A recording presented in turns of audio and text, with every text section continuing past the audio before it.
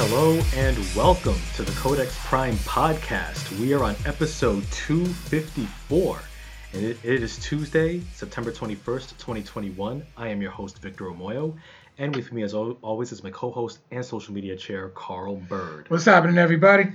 Yes, and joining us live in the Zoom studios all the way from Seattle, he is the comic book collector extraordinaire. Party people, please give it up for Fernando Espina, aka Ferd Bird the Nerd. Welcome, sir. What's up, guys? Thanks for having me. Yeah, absolutely. It's a pleasure. And I know Carl says that you've been a fan of our show, and he's wanted you on the show for a while too, and we're excited to have you here. Yeah, thanks, man. Yeah. Man, listen, this dude is so cool. Like he put the comic book White that I reviewed. Yeah. Send it. He's the one who sent it to me. Wow. And I'm amped for number 3. Nice. Based off the cover. Okay. Yeah. So we'll definitely talk comics. We'll talk like nerd stuff, like how we do on the Codex Prime podcast. Get a little bit of movies, a little bit of video games, a little bit of TV, a little bit of little sprinkles of all things nerd culture. So yeah, we'll get into the proceedings. Ferd Bird, how are things in your world? How's life treating you? Oh yeah, like I was saying to you guys earlier, just trying to keep busy. Work's pretty, I wouldn't say stressful, but kind of working from home. It's a different adjustment. I would say, comic book collecting is kind of my escape from just the stress and like looking for that new story or like that new comic book that's hot and investing in it or flipping it for 10 times what you pay for it. It's been pretty fun for me to pretty fun hobby for me lately for sure, and I get to meet awesome people on the way as well. So it's a good thing for sure. Indeed, yeah. And how long have you been collecting comics? So I collected comics at a pretty young age, kind of mid 90s. The first book I ever really read like on an ongoing basis was probably The Witchblade and the Darkness. I don't know if you guys remember those, but old Top Cow imprints, Mark Silvestri. And then Battle Chasers was kind of my big one. It's a Joe Madureira late 90s comic. And then I kind of escaped it for a little bit. And 2016 is when I kind of came back and I just started picking stuff up. And lately just with COVID and watching YouTube channels and whatnot, I really got serious into it. I would say the past couple of years, probably like December 2019 is when I really started to pick it up again, start buying stuff on the regular. Okay. So how many comics do you have? Oh man. I'd say, I go through phases. Right now I probably have about 10 long boxes throughout my tiny little apartment. I probably have 200 graded comic books. Oh, geez. Okay. At home, like not at CGC right now. But yeah, I kind of go through like this thing where if I'll go through my books and it's like if I haven't read a series in a long time, or I'm kind of like I didn't really like that comic book, I'll throw it up on eBay for a penny and just just basically like ship it out just to get it, just kind of clean up, do a little spring cleaning every once in a while. But yeah, that's pretty much kind of my collection as of right now. Yeah, I do that. Yeah, spring cleaning my comics is something I do not do. I have a collector app. It's it's an app that just basically like keeps your inventory going. And yeah. I am currently up to you just scan it. As you go, I am currently up to 1,295. Wow. Oh man. Probably more than that's probably about double more than me, yeah, for sure. I don't think so. Oh, you just said 10 long boxes and 200 graded. I probably only have about 10 or 12 graded. Oh, okay. I need to send you some more then, man. I need to send you some more. Listen, I will not say no, especially with graded comics. All right, cool, for sure. And also it appears that we have our second guest about to join us here. He's in the waiting room. We're about to admit him in right now. The Ninth Wonder.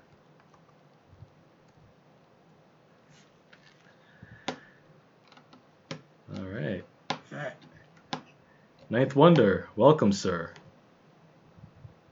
Yo, what up? Sorry, man. It took me a minute to get here, but No, it's all. that's the life when you got kids and things of that nature. Trust me, I understand completely. So yeah. Bird, what's up, man? What's up, Ninth Wonder, man? It feels like this is like a long time coming, man. This is what the community is all about, for sure, man. I'm buying all these books for you, man. I'm they're still waiting CDC right now, But yeah, it's been a long time meeting you, bro. Yeah, for sure. I'm excited. Yeah, man. I need to get your own cover pics, man. I hit you up and asked you if you had a camera, and Mike, what you on your cell phone right now? Yeah, I'm on my cell phone. Yeah. Yeah, you can. Yeah, so you can do it from your cell phone with the technology that we have now. A few years ago, that really wasn't viable, but now, you can do it from your cell phone and whatnot. Yeah, so, man. Yeah, it makes it easier to do things like this. Even a few years back, man, like 3-4 years ago, me and my buddy had a podcast, or what YouTube show, whatever you want to call it, and it was so much more difficult than it is now. But with all the different Zoom, StreamYard, all the different things we have, it's like so much easier. And I think that's a part of the reason why we're seeing such a growth in the comic book community, because you got so many more people that are able to create content, because it's a lot easier to create on the technology side than it used to be, Yeah. And you still got some guys who make, I ain't gonna say old school style videos, but you can tell they like set up a camera and record it, and that's it. They don't really do any live shows or anything like that, and there's nothing wrong with that, But it's the old way people used to make content on YouTube, and now having StreamYard and Zoom where you can have multiple people link up and just kind of talk and jump in and out at any given time. It makes it so much easier than how things used to be, where it was like a whole production just trying to get one video up to you, right, up to YouTube. Right. Yeah, for sure. Love yeah, just let me know, man. Love it. So Ninth Wonder, now that you made it, tell us a little bit about yourself.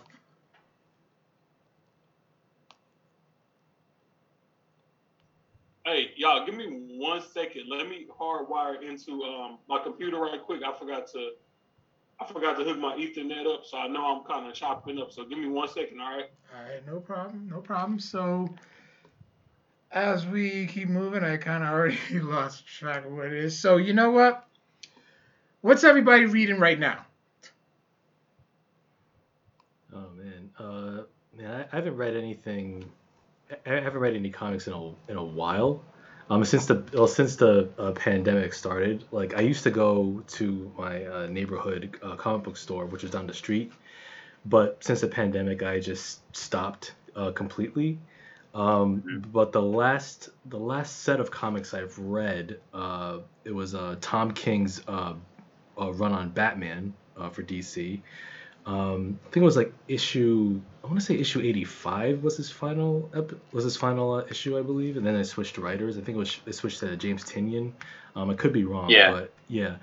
Like the Batman run was the last bit of set of comics I read, along with Catwoman, like the first 15, 16 issues, and then it was the last issues, all for now, of Saga for Image Comics, and which we're still waiting for the return. He's writing it right now. Excellent. It's being written right now. Oh, for real? Nice. Yes. There you go. Yes. Yeah. Oh, I can't wait for that one to come. Yeah. All right, y'all hear me good now? Yep. Yeah, much better. All right, sorry about that, man. I had the hardwire in. All right, so you were asking me a question before I started breaking up.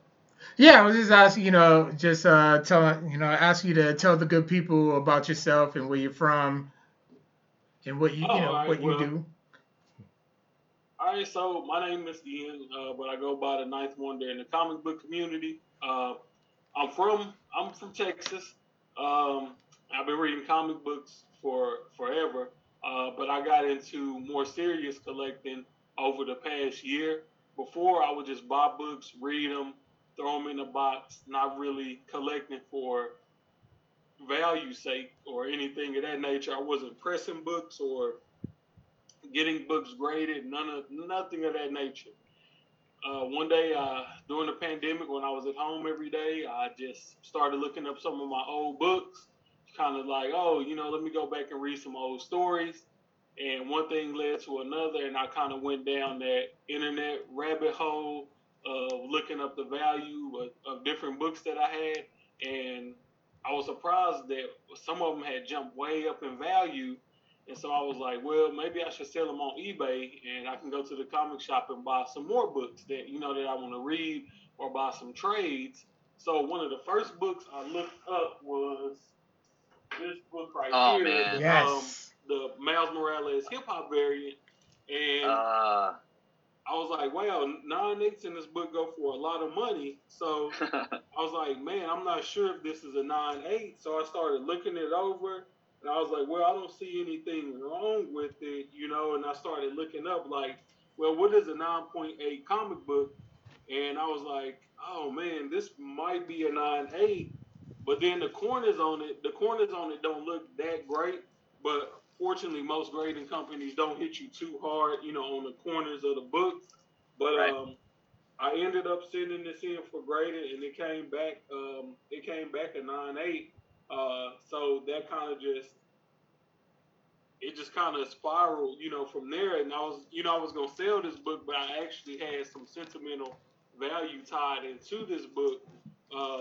So I was like, man, you know what? I'm gonna hold on to it. And then from there, I started picking up a bunch of raw books and just trying to find books in the best possible condition. So like all through the pandemic, a lot of the comic shops were still open in Texas, but not many people were trying to go out and hunt for books. And I ended up getting a lot of good books, a lot of good modern spec books. And for me, that was, my I didn't really have any goal, with picking up these spec books. It was just something extra to pick up while I was at the comic shops buying books to read. When I was buying run fillers and stuff like that, my idea was just kind of like, okay, if I buy these modern spec books that's hot and I sell them, that's just more money so I can actually buy comic books and trades to read. That's the Right. only reason I was buying books. So I would just sell books on eBay here and there.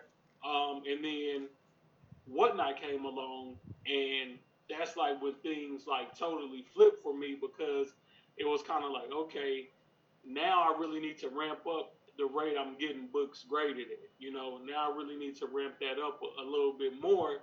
And that's when I started, paying more attention to the condition of all of my books, seeing what was worth getting graded and what wasn't worth being graded.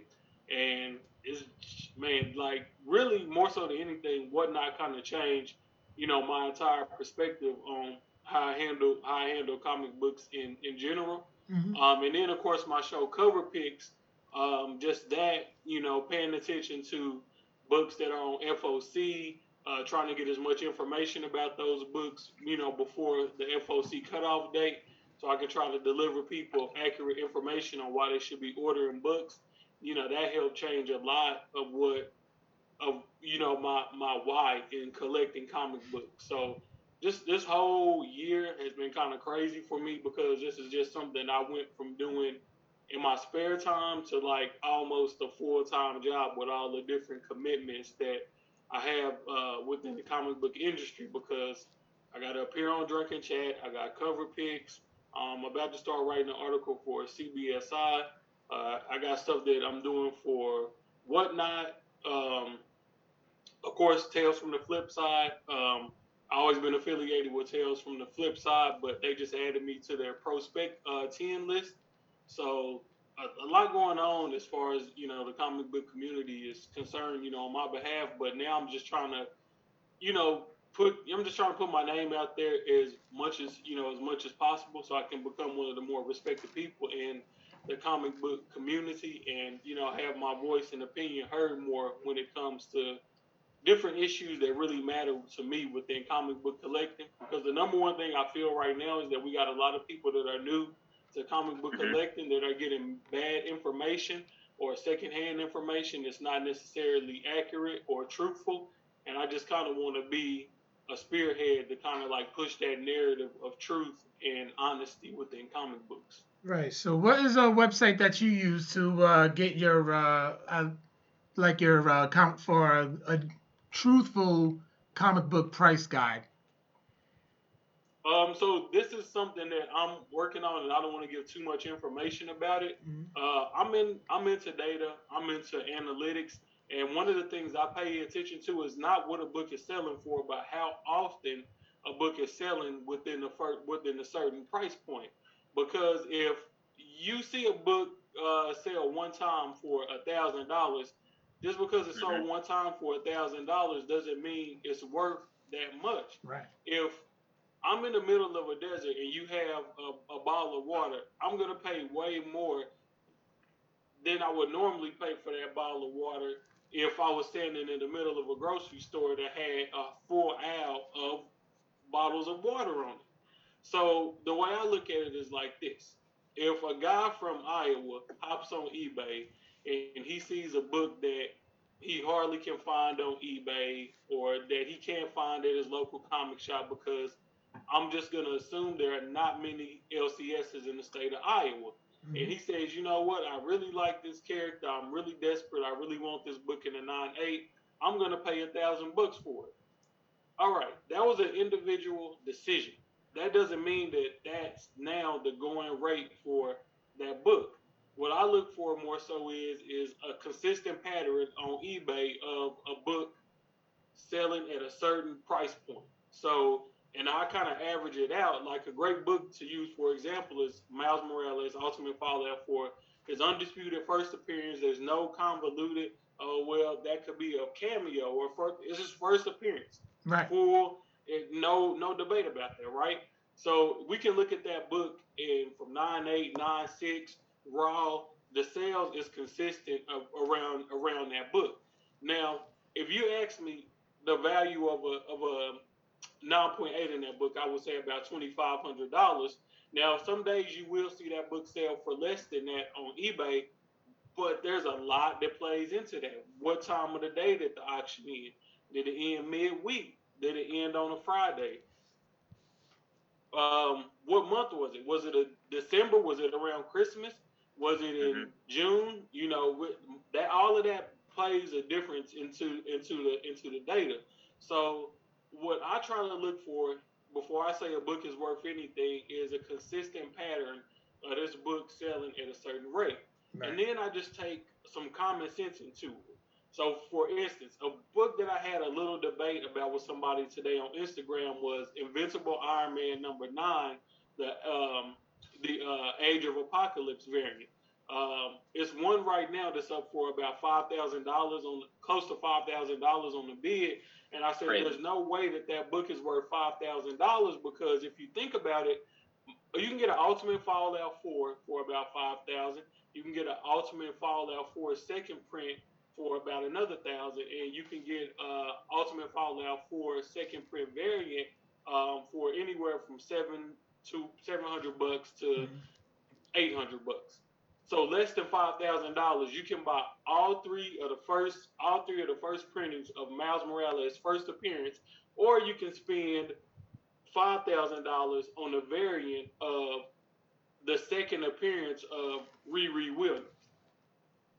It doesn't make sense. If you compare it to, like, let's say buying a car. Yeah. Okay, if I had a brand new car that was worth $20,000, right? I got this brand new car, it's worth $20,000. That car, okay, it has an FMV on it, $20,000. It's set by the manufacturer, right? You can go and compare it to other cars with similar features to that.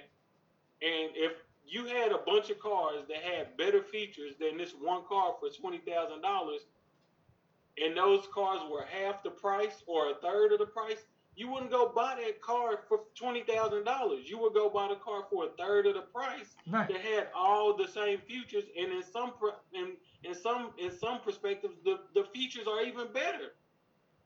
Now I'm not going to debate is Miles a better character than Riri because I think they're both equally great, but you have to make it make sense into where this #9 second appearance of Riri Williams variant is worth $5,000, and all three of Miles's, the first print, the second print, and the second print variant, that's not worth $5,000 right now on eBay.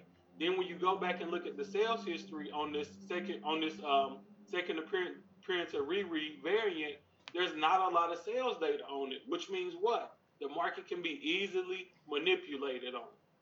Or you have people spending money on that book that are in a completely different tax bracket to where the $5,000, $3,000, $4,000, it doesn't mean anything to them. But guess what? That's a small percentage of the buyers when it comes to comic books. Normal guys like us, we're going to be more conscious about the money that we spend on a book. So what that means to me is that I think more about how liquid a book is. If I buy a book and eBay is sold for $1,000 a couple of times, I guarantee you most of those books like that, you can sit them on eBay and they will sit there for months before you even get an offer on it. So yeah, you can say that book is worth X amount, but I guarantee you, if you go to a con, that book is probably not going to sell over a 3 to 4 day con. That book is probably going to sit right there on your wall at eBay prices. I just came from a big con, Fan Expo in Dallas. A lot of books that people are saying are hot, they were sitting on those walls at prices lower than eBay. We got thousands of people coming through this door who paid just about $100 just to get into the Fan Expo. Right. So it's not like the people are broke. It's not a matter of money. They spending hundreds of dollars to get autographs from Donny Cates. They spend hundreds of dollars to get autographs from James Tynion. They spending hundreds of dollars to get to get autographs from these celebrities. So it's not a matter of they just didn't have the money. No, these people have the money. They're young professionals who have the money to spend on what they want. I'm looking at the type of people that's digging through the same boxes as me. It's guys around my age or younger. I can tell by what they're wearing, the way that they carry themselves. They're not broke. It's not a money. Most people that are in comic books right now are not what I would call broke. And if we are broke, it's because we're spending our money on books. So my thing about it is that if a book is really worth something, you are going to see a consistent trend of it selling. That's why I always say buyer beware on these books that people say are worth $5,000, $3,000, $4,000, and you have a very limited history of sales on eBay or any other secondary marketplace that you will be able to find that book on. Right. So that's the way I evaluate my books. I have to have proof of this book selling and this book commanding a certain price. If I can't figure that out between all the different platforms that we have, if I can't see a consistent sale history, then I'm not buying the book. But that's another thing about me. I really don't buy books that are already at what I feel are like the peak. I buy books that have potential to grow. So right. If I can get a book raw and I think it's a 9.8 and I can do some work to it to get it to a 9.8 and then I can get it graded, then yeah, I'll probably pay like the highest raw price that you could pay for a book. But I'm not buying a book I'm not buying the Ultimate Fallout 4 for $2,500. It's gonna take years for me to see a return on my investment there. That's just hustling backwards. Right. I would rather take losses buying raw copies off of eBay and then seeing if I can possibly get 2 9.8s out of that. But that's just my way of thinking. I don't expect the average consumer to have that same train of thought. Right. So what's the most that you have spent on a raw comic? And this for everybody. Oh man. So I think about that one. I'm gonna show y'all a couple of different examples. Oh my God, he has a Raw Saga #1 graded. Now, can you define what a raw comic is? Comic that's not graded. Okay. I think I got one. Oh no, you know what? I got an answer for you. I got two. I got one actually here. Let me grab it real quick. All right, so Avengers #1, First America Chavez. I spent $200 on this because the shop that I bought it for said it was a 9.6, and I looked at it. I say, looked like a 9.8 to me. You said that to yourself, right? You said what's that? I said you said that to yourself, right? Yeah, I was like, yeah, it looks like a 9.8 to me. In my head, that's what I'm thinking. But if a shop is reputable and they're reliable and if they're reasonable, they're not gonna say any book is a 9.8. You're Right. always gonna go 9.4, 9.6 because you don't want to be like, oh, that's a 9.8 all day, and then somebody send it in to get graded and then come back a 9.0. You know what I'm saying? If a shop is saying something is a 9.8, nah, I'm not buying that book because I don't trust you. But I paid $200 for that raw because I knew, okay, if it comes back a 9.8 at that time, the book was going for $1,000. I think it's going for more than that now. I don't know. I don't check the prices of my book daily. I paid $180 for this, but I got it on the sweetheart deal from a friend. Ironheart #1, 150, Jim Bartell variant. Yeah. The main reason I like this book is because she got a pair of Air Jordans on, sitting on top of an armor. So this was like Mel had me on that book like a year ago, and I couldn't pull the trigger at $50, man. But he had me on that book a year ago. Crazy, man. That book is definitely worth it. But 180 on that, but I knew it would be worth. I knew it would be worth it. This book, the Bradshaw variant, for the first appearance of Sam Alexander. I like that. I bought this from Dennis Barger. It was graded at 9.4, but it was an older CBCS slab where if it was a lower grade and they knew why I got a lower, and obviously they know why it gets a low grade, but if it was a fixable defect, they put like a circle and a check next to the grade so that you could go, so it would let you know, hey, go look on the website at the grader's note so you can see what's wrong with it and fix it. I want to say this book goes for like $400 or $500. Yeah. I think I got it from Dennis for like around 130, 140 or something like that because I knew I could crack it, press it, get it back in the 9.8, and that's exactly what it came back as. Beautiful wraparound cover, and this character hasn't even hit the MCU yet. Hasn't even got a good rumor going that he's going to be in the MCU.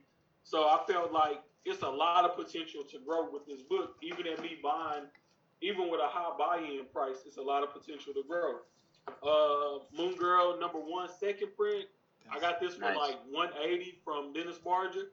Dennis said it was a 9.8, so I trusted him on that, and it came back a 9.8.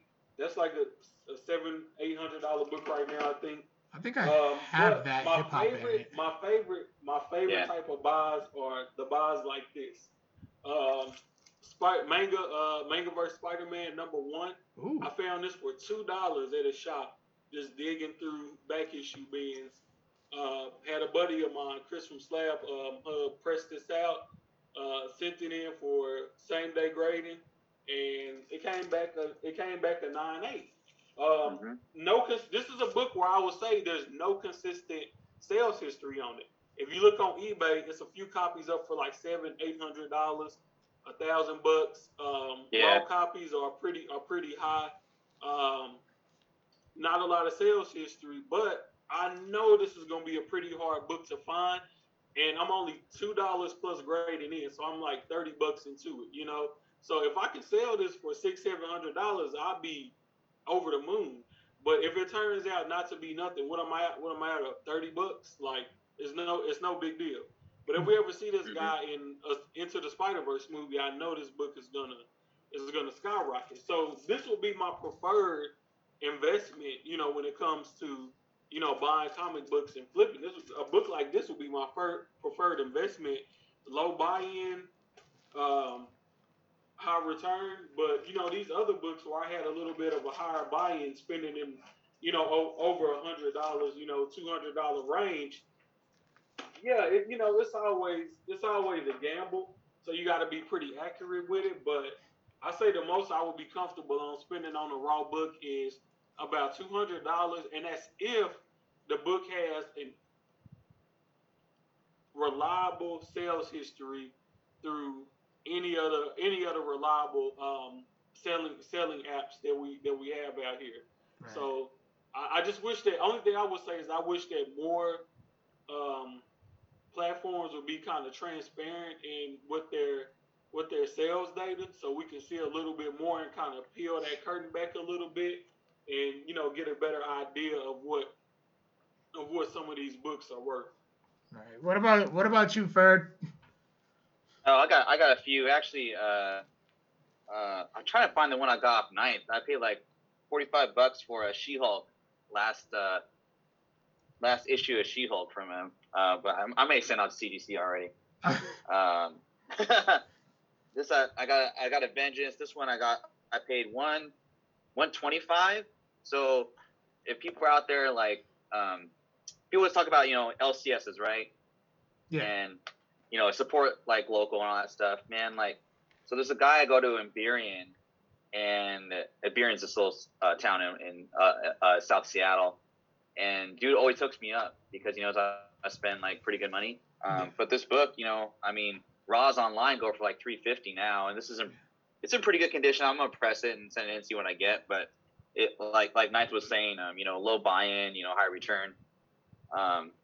And then I also like to just like look at stuff that like just like kind of like I don't care what grade I get. So actually, now that I think about it, so about I think 2019 when I started to really get back into collecting and stuff. So I'm Filipino, and my cousin, she sent me this article about this new Filipino character coming out, and she's like, yeah, there's this comic book store in the Philippines, and they're doing this cool cover by this guy named Miko Sayon. And I'm like, oh, I've never heard of him before. And I'm like, well, show me the cover. And so she's like, well, the book's like $200. And I was like, oh, man, that seems like a lot of money to spend on a comic book, but Filipino, man, you got to represent, right? So this is the book I bought. It's New Agents of Atlas, #1. And it's signed by Miko Sayon. Oh, okay. And this goes for about dope. a G, I think. But this is like, I ain't getting rid of this thing, you know what I mean? And actually, she's from the region where my dad's from, so it's even more like kind of like legit, you know what I mean? So that's pretty dear to my heart. And then I bought this Young Avengers #1 raw for $200. Pressed it, and I got 9.8 out of it. Not bad. I'll probably keep this for a while. But yeah, that like kind of like what Ninth was saying. Like, yeah, I either like I'll spend like a pretty good chunk of money on something I really like. The last book, actually, I spent $500 on this book. This was just like dumb, but it was a pretty clean copy of Adam Legend of the Blue Marvel #1. Have you guys read that book before? No, I haven't. But 5?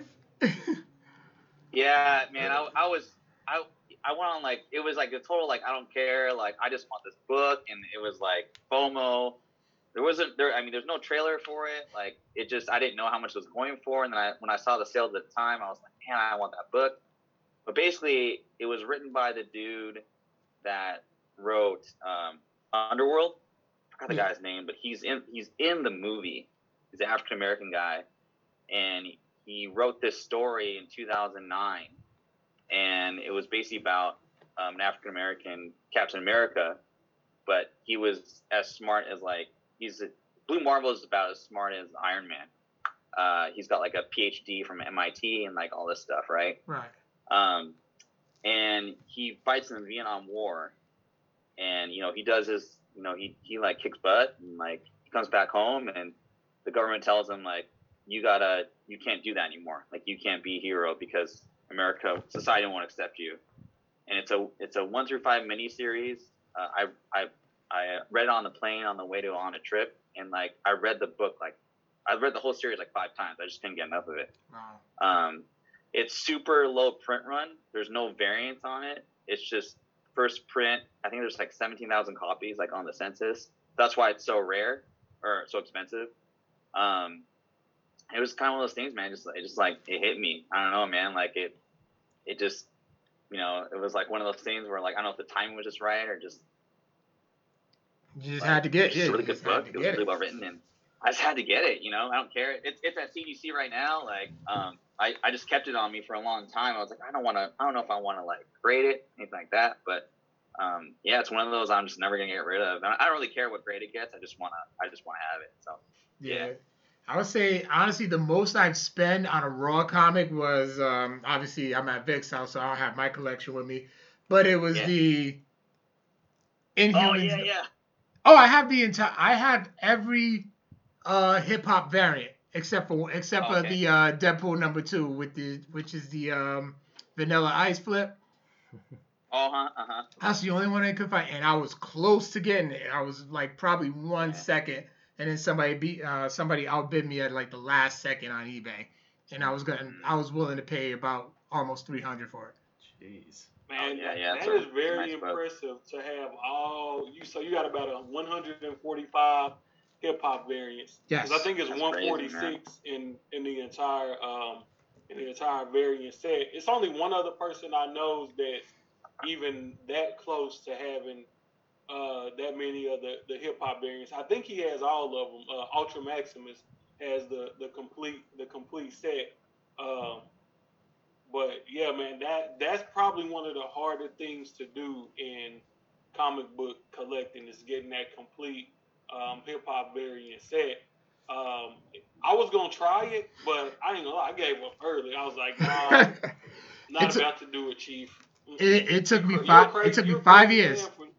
You're a crazy man for doing that, but mad respect for that. That's a huge even though you're missing a book, that's a huge accomplishment. Because here's the thing about it, that book will come. The book you need. It'll pop up at any given time. Yeah, you'll get it. It's like if I see that book, I'm gonna take it straight to you. Be like, bro, I found the book. Here you go. I will gladly reimburse you for that one too. That's why I always talk to people. Tell people what your collecting goals are. Yeah. Because once you show people like, hey, this is what I'm invested in. Like this is like I'm serious about this character, or I'm serious about this run, or I want all of these variants. Like people will help you in this community work towards that goal. And it doesn't have to necessarily be, oh, here, let me give you this book. Even if they just say, hey, man, I found this book. It's 40. It's $40. It's $50. You want me to buy it for you? You reimburse it. Sometimes that can be a better lifesaver than you wasting time getting on eBay every day to see if somebody posted this book, for a price and condition that you want. So much of the game now is speculating, and I don't mind speculating because speculation helps me, fund my hobby. But at the same time, like you just have to it should be fun at the start. The first thing should be having fun, collecting what you like, and talking, more about, you're like, hey, I'm really passionate about this run, or I want all of this, this complete, variant set. Like I've been thinking about collecting the entire Marvel 25th anniversary, all of those books in newsstand. I've been thinking about doing that, but it's like, man, I know that's gonna be like super hard to get all of those in the newsstand. And me, I take stuff too far. So if I say I want all of those in the newsstand, it's gonna be like, okay, I need all of them in the newsstand 9/8. That's where it gets out of control and expensive. So I just been telling myself, nah, don't do that. Like right now, the Miles Morales Spider-Man run, I believe it's his 4th solo series. The current ongoing series of his, I want every book in that run, all of the ratio variants, all of the second printings, third printings, first printings, and I'm almost there. A buddy of mine just gave me the number 1 in 25. So now all I need is the number 1 in 50, and then I need he gave me the animation variant too, which was a 1 Oh, that's in the 10. coolest cover. Yeah. Actually, I got those books. Yeah, because there's another. Because what I'm working on now, even though I kind of took sometimes you gotta take a few breaks in between, was the Alex Ross. Oh, that's fire. Yeah, that's the 1 in 25, and then that's the that's filthy, man. That's the animation variant. So now I just need the 1 in 50, and then for number 1, and then I need like some of the like second and third prints, but I know I'll be able to get those, and then I need like a couple of 1 in 50s that recently came out, but they pretty cheap. It's just I need to just bite the bullet and go ahead and buy those. And I had this entire run 100% complete. And for me, it's an achievement type of thing, but it's also in the future, if I want to sell this entire run and I can say I have every book, every printing, every ratio variant, I can command a higher dollar. Because if somebody really wants that entire run, they're going to say, well, damn, here go a collection that got every book in there. I can buy that entire collection, take out the books I need, and sell the rest, and probably come out ahead or just as good. So, and then not only that, I have every book in there. I have some of them, multiples of them, and I even have some of them graded in 9/8 as well. So that's like one of my pride and joys right there, because some of those books got like really expensive, like really fast.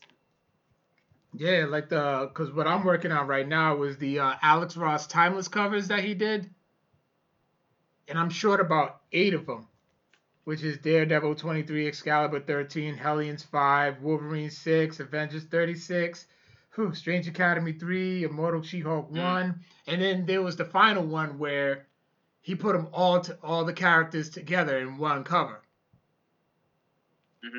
Which book was that?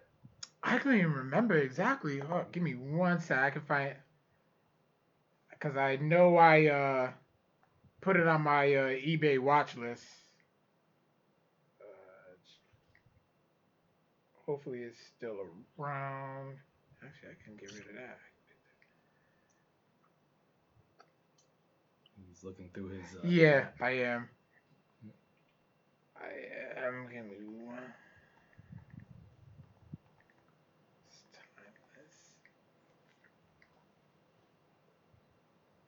Okay, yeah.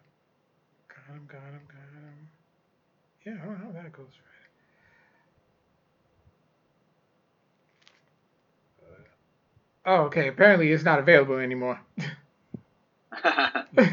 At least not on eBay, so I'm definitely keeping a lookout for it. Because I know it'll pop up. Because like you said, it'll pop up again. But yeah, there was the final one had all the characters like lined up. I just cannot find which exactly one. Now I'm upset with myself. That's another thing too, like the timing too. Like if you just see it, sometimes it's one of those situations where you just kind of like you have to hop on it, because if you don't get it, somebody else will. Right. So that's one of like the important things. But yeah, there's only a select few left. I'm gonna find it though eventually. Yeah. But yeah, and then there's also like the Onslaught series from the 90s that I was working on for a while. Oh, right. Yeah. Which was because Onslaught's gonna be coming back. Oh yeah. Yeah, he's got like a new book coming out, right? Yeah, because I think right now they're going through the whole trial of Magneto. Yeah. So yeah, it's not on eBay anymore, and I really missed out. Okay. But yeah, that first that Humans number 5, that was probably my most that I spent, and that was only $50. Graded 300 was our local comic shop. It was Walking Dead 100, the first appearance of Negan, the Todd McFarlane variant, and it was autographed by it was signed by Jeffrey Dean Morgan. Oh, cool. Yeah, so I paid $300 for that one. Luckily, he has a layaway plan to like help us out. What about you, Vic? Gosh. Well, I did have a question. Since so do you just purchase like comics? And as a layperson, like I've collected comics. I have a couple of long boxes, but I haven't gotten as far as like getting them graded. So So typically do you go to stores, and do you always look out for like newest issues of notable series, or even like limited runs, and do you get like the first printings or second printings of those new issues that come out, and do you send them out to get graded after a certain point, or do you send them out right away, or do you like buy 2 copies, one to keep to read and one to get graded? Like what's the general process? I guess I'll go first. So like kind of my process is like, initially like it was kind of like, oh, I'm just gonna watch this YouTube channel and like, oh, that seems like a good idea. I'll look for that book and maybe I can find it and I'll press it, and I'll send it to get graded. That was just like rookie moves, I didn't really know what I was doing, like whatever. And nowadays, like after you like buy a book, whether that be like a newer book or like an older book, you kind of know what to look for. So you always try and get ahead of the game. I have a financial background, so like buying comic books and selling them for hire like kind of came natural to me. It's kind of like buying stocks, I guess, in a way. But I guess like for me, I used to buy like newer books. Oh, that's tight. Yeah. Yeah. That's the cover right there. Yeah. Good luck finding that one. Yeah. I used to buy like newer covers. Let me see that cover again. Oh, this wasn't it.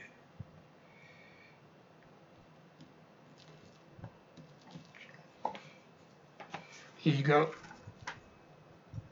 Yeah, man. Yeah. I've seen that before. That's dope.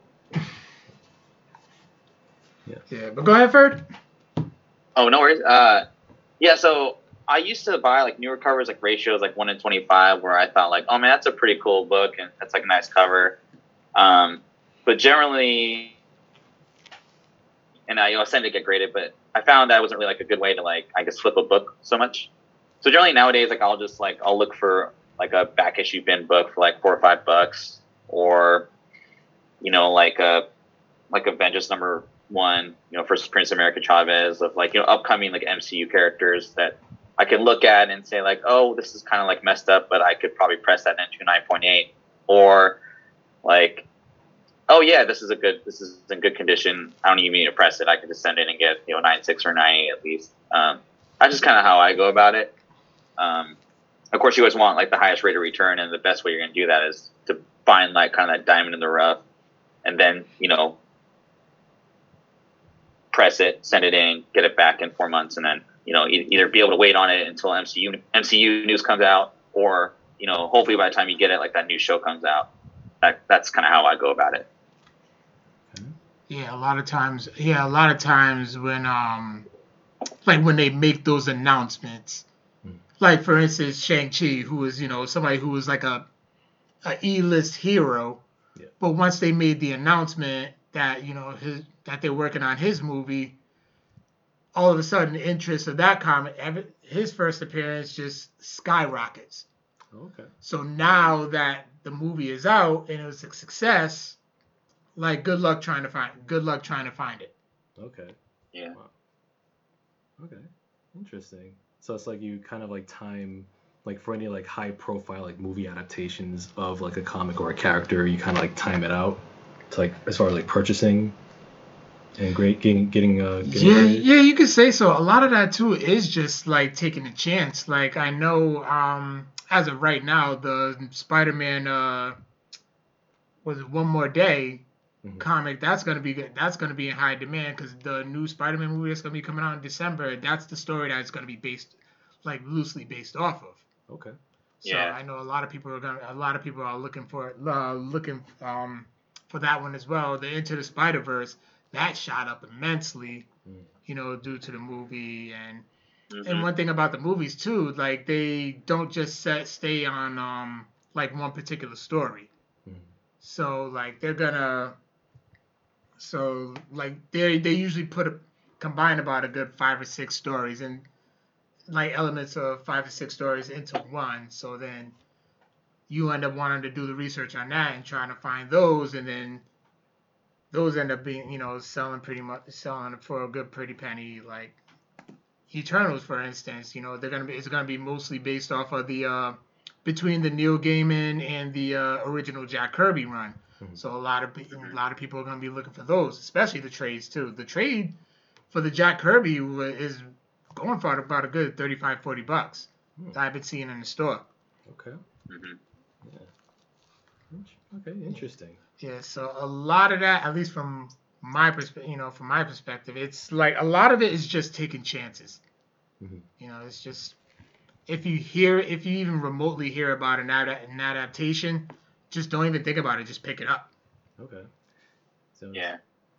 right. So it's kind of so and as you said, for it's kind of akin to like buying stocks, if you will, in a way. Yeah, yeah, a little bit. Like like back in or like I mean I guess say like I always like look at like Ford kind of like things that will grow.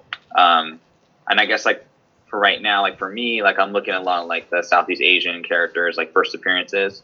Like Black Widow #3, I think it is.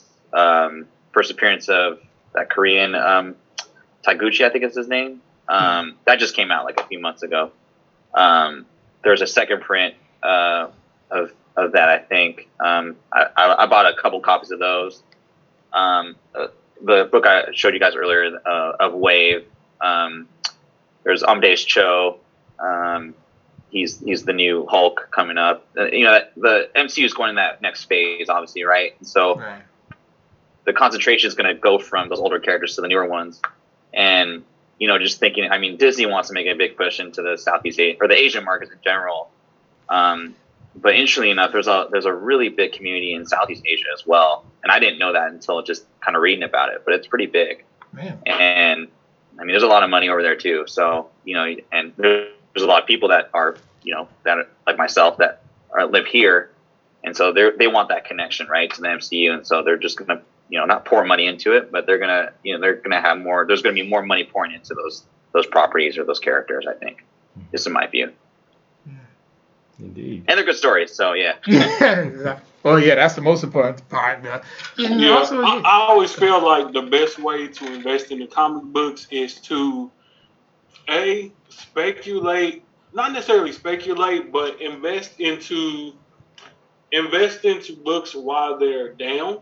So like right now would be a good time to buy Ultimate Fallout 4s because they're going for less money than they were towards the beginning of the summer. Towards the beginning of the summer, going for like $3K $498, now they're down to like $2,500.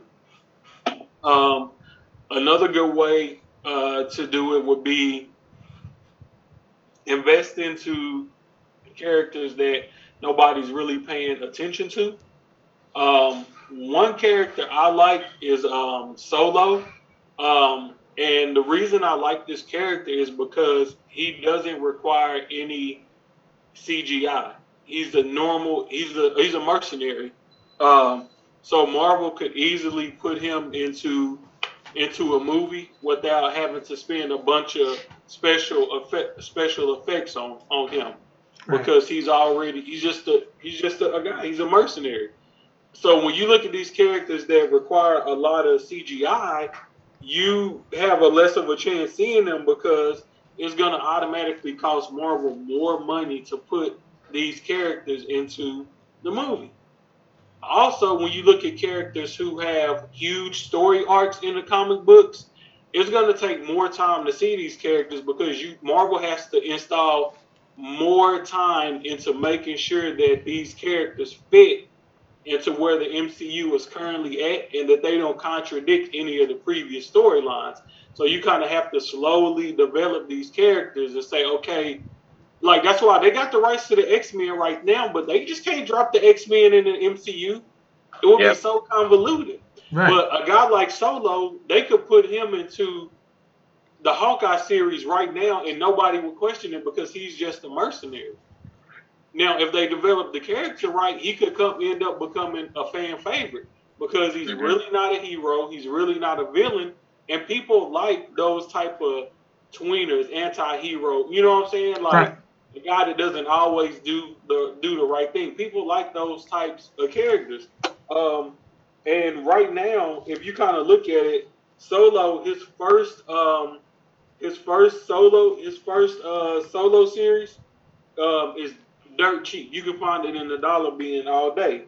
If you kind of look at his last solo series, it's a dollar bin book all day. His first appearance was in the Web of Spider-Man book, dollar book all day. So you can buy these really cheap, and even if you're only hunting down high grades, you can find these really cheap, press them, clean them up if you got to, get them graded in abundance, and you can just sit on it. And it might take 5-6 years for that spec to break, But if it breaks, you're gonna be sitting pretty. And if it never really breaks, then what are you out of? You know, $100. You could probably buy those books in high grade, get them graded for around $100. You probably spend $100 on fast food in a month easy. I know I do. Don't eat no fast food for a month. You got your money back, right? You got your money back right there, and you made yourself a little bit healthier. It's all about your mentality and how you wanna you wanna look at it. But I do feel like you want to take risks, but let it be low risk. Which is why I made my show Cover Picks, which basically I just go over the FOC list every week and find books that I think will be a good investment. And I'm gonna show y'all a picture of Solo. So Solo, this is. Hold on, I'm trying to get a picture that's big enough to. Every website, man, is only loves to be difficult when it comes to these books. Yep. All right, so this is his first solo series. See if y'all can see that. It's not a really good picture, but that's his first solo series. Right. Trying to get a bigger picture than that, and then his second solo series came out, I want to say around 2014 or something like that. And you can find these books cheap all day long, man. You can find these books cheap all day long, like so cheap it's ridiculous, especially for it to be a number, a number one. But that's a better picture right there. But Right. That's his first solo series from the Marvel now. As you can see, he's just a guy with a bunch of guns. The thing I like about it is his outfit isn't too exaggerated, so they can pretty much get this guy on screen and have him looking the exact same way he looks in comics because his outfit is already made for modern times. And to me, he kind of reminds me of like a G.I. Joe character. He's just a guy that specializes in a lot of things that makes him dangerous. And I feel like that's somebody they could turn into like a really cool character. And you can buy those books for so cheap right now. Another modern spec I like is Avengers AI. It has the first appearance of Monica Chang in the Marvel 616 universe. There is a Monica Chang in the Ultimate Marvel universe, but her first 616 appearance is in Avengers AI #1, and she's a Shield agent, and easy spec. If they wanted to put her in a movie, they could drop her in right now, and they wouldn't have to do a bunch of explaining and backstory. They could just drop the character in, no CGI required.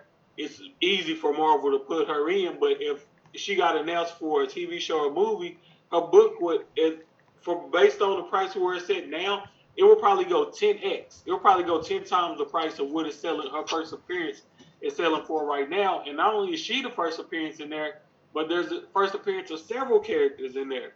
But all you need is one of those characters to get announced for a project, and the book is going to go up probably 10 times in price from where it's currently at. So that's what I try to look for, either characters that are really simple to plug into a Marvel movie or books that have multiple first appearances in it, because you don't need everybody to go into a project. You only need one of them to go into a project. So that's just really simple stuff that I do.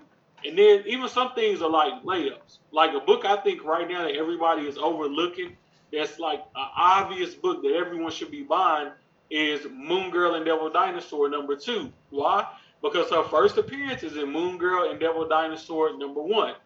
Again, I like that book a lot because it's not a convoluted first appearance. We know exactly, hey, it's not no first cameo, no first full. This is her first appearance, undisputed, hands down, all day. Okay, book #2 is her second appearance. When people priced out of the first appearance, what do? They get the second. Second appearance, yep.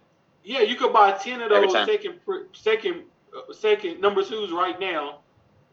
Get them graded at CGC, and you probably maybe would spend what a #1 9.8 would cost. You probably would spend that, but people will probably pay anywhere between $100 to $150 for that #2, And if if the Moon Girl cartoon turns out to be really good, and God forbid if we got her in the MCU, number one and number two are going to skyrocket in price. The book is going to skyrocket in price. So it's kind of like, just keep it simple. You don't have to go out and buy a Hulk 181. You're not a good speculator if you go out and buy a Hulk 181. You just have a lot of money, or you very foolish with your money, so you went out and bought a Hulk 181. That's not it. If you think about it, how long is it going to take you to see a real return on that investment on that Hulk 181? Now, if you just buy one because that's a grail of yours and you just want it to sit on a wall somewhere in your house, go for it. But if you're talking about making wise investments and speculating, it's a really easy way to do this. You don't have to go out and spend $100, $200 on a raw book, try to press it, send it off to grading, and hope that it comes back. And that's one thing I love about this game. There's so many different ways that you can be a good speculator and a good collector. You know, it's so many ways. Yeah. Any additional thoughts, Fredbird? I mean, Ninth always hits on the nail, or hits nail on the head, man, for sure. No, I hear him on that second appearance stuff.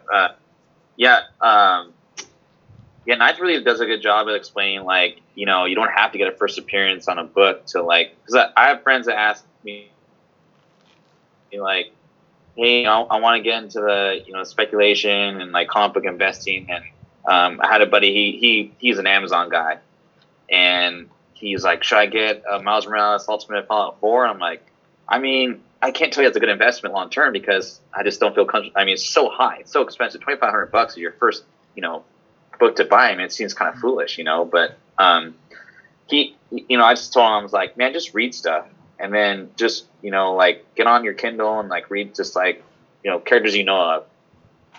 I think a lot of times people just, you know, we live in this society of like, they just want the answer to stuff, or they want like the Post-it notes, you know. Where nowadays I feel like I've always read books, you know, to a T, but like I find myself more so like reading a lot more into detail. And like I was reading the Young Avengers series earlier, and Young Avengers 1, obviously that's the one you want to have, but like 2 and 3 and 6, I want to say 4, kind of got random. Read the books, man, because like there's references to Cassie Lane in there, who's, you know, she's going to be she's already in the MCU basically. Right. She just isn't a character yet. Iron Lad's in there. I mean, there's going to be Kane's going to be a variant, or all the Kane variants are going to come out soon. Young Avengers number, I think 3 is like a $10 book maybe, and it's like a second or third appearance of Iron Lad, who is a Kane variant. And it's a really good story.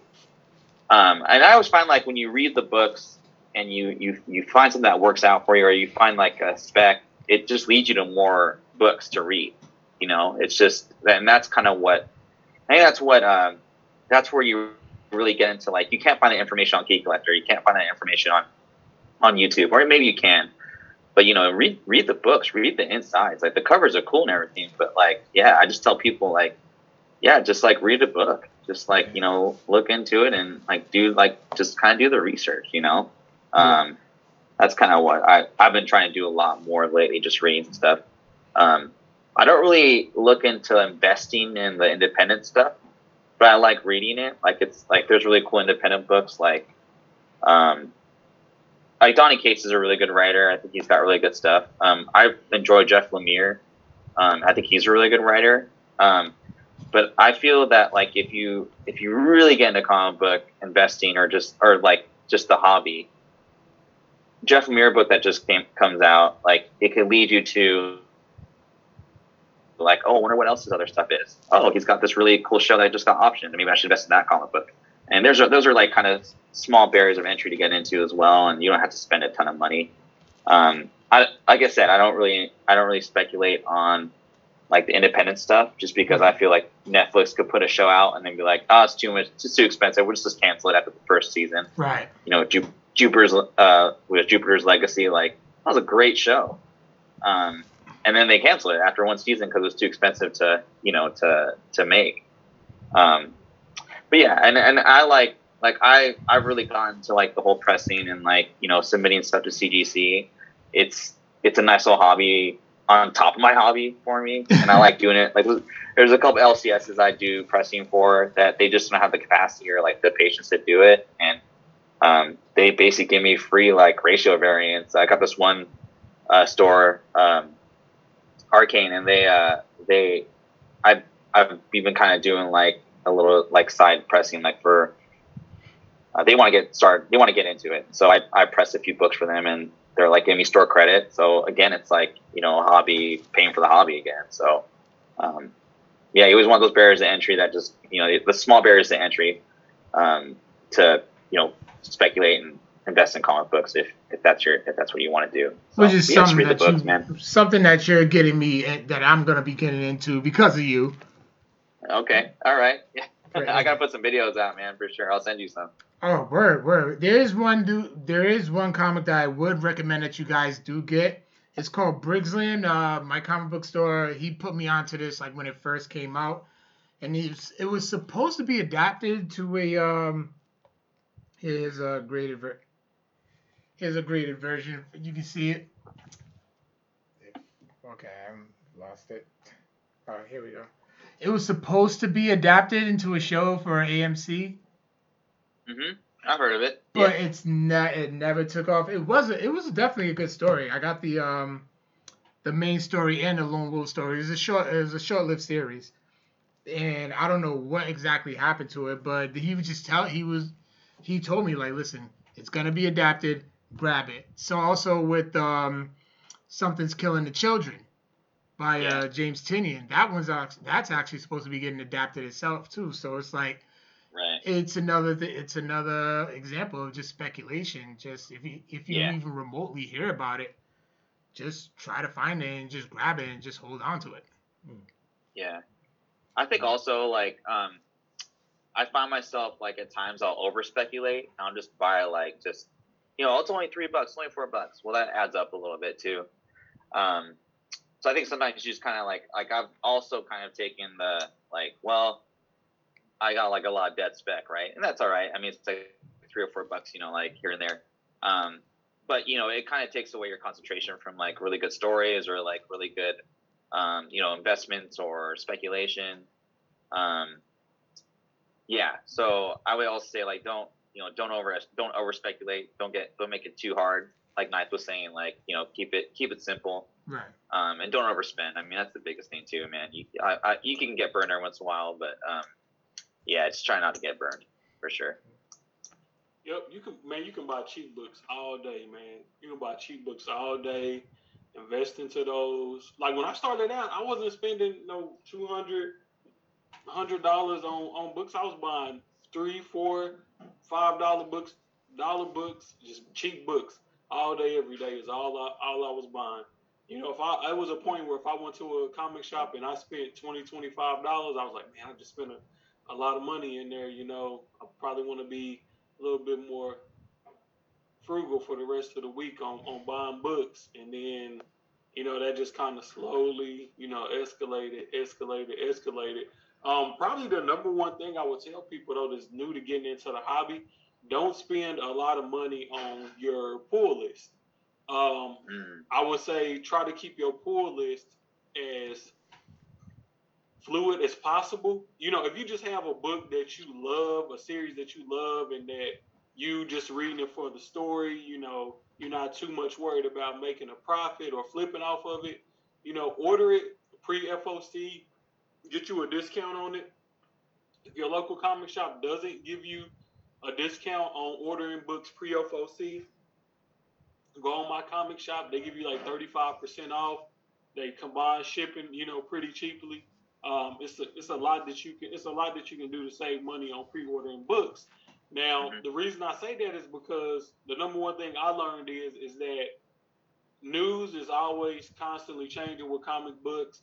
Like when they do a lot of these ratio variants, you don't see the art until the last minute. And that can change whether or not you want to order one of a book or 25 of a book.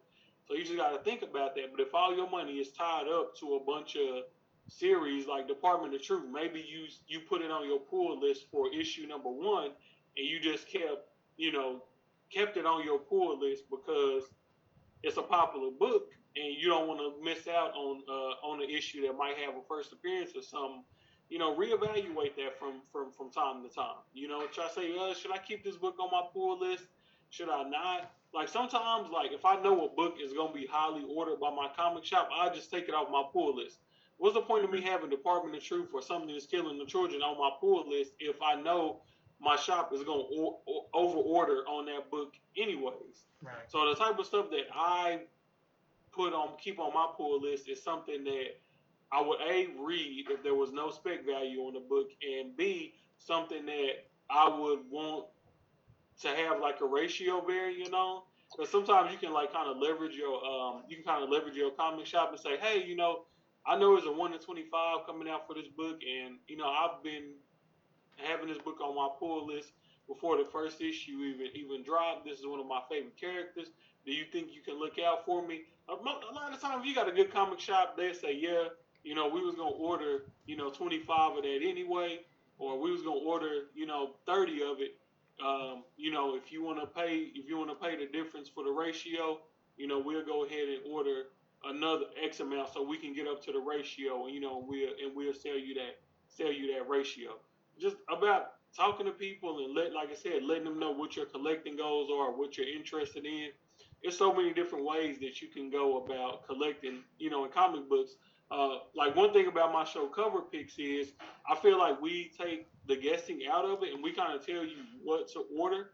And it's so many books. I've only been doing the show 10 weeks, and it's so many books that we suggested that you can make that you could have made a lot of money on, like the Iron Man, Miles Morales 10th anniversary with Miles at the turntable, acting like a DJ.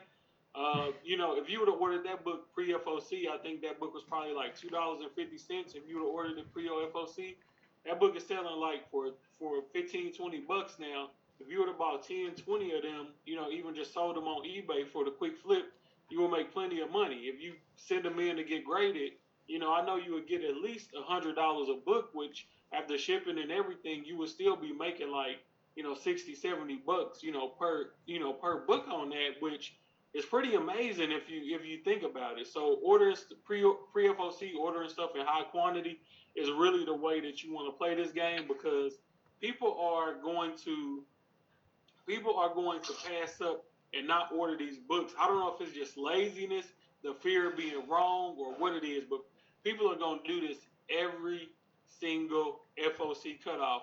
Last Flight Out was a book that we recommended on our show, and now that book is already going for like $10, $15, $20 on the secondary market. It's just so many books, that I could just name that will tell people, hey, you might want to order 5 of these, you might want to order 10 of these. You're gonna get your money back easily, and that book drops, and then everybody is complaining online that they wasn't able to secure that book. And it's like, this is my whole purpose of doing this show, is to show people either A, how to make money selling and flipping comic books, or B, at least you avoid and having to pay secondary market for a book that you might really want. Because in a sense, that's still making you money, because instead of going to buy that book off of eBay, you ordered it for $2.50 before it even came out, and you already had your copy secure. You didn't have to worry about it.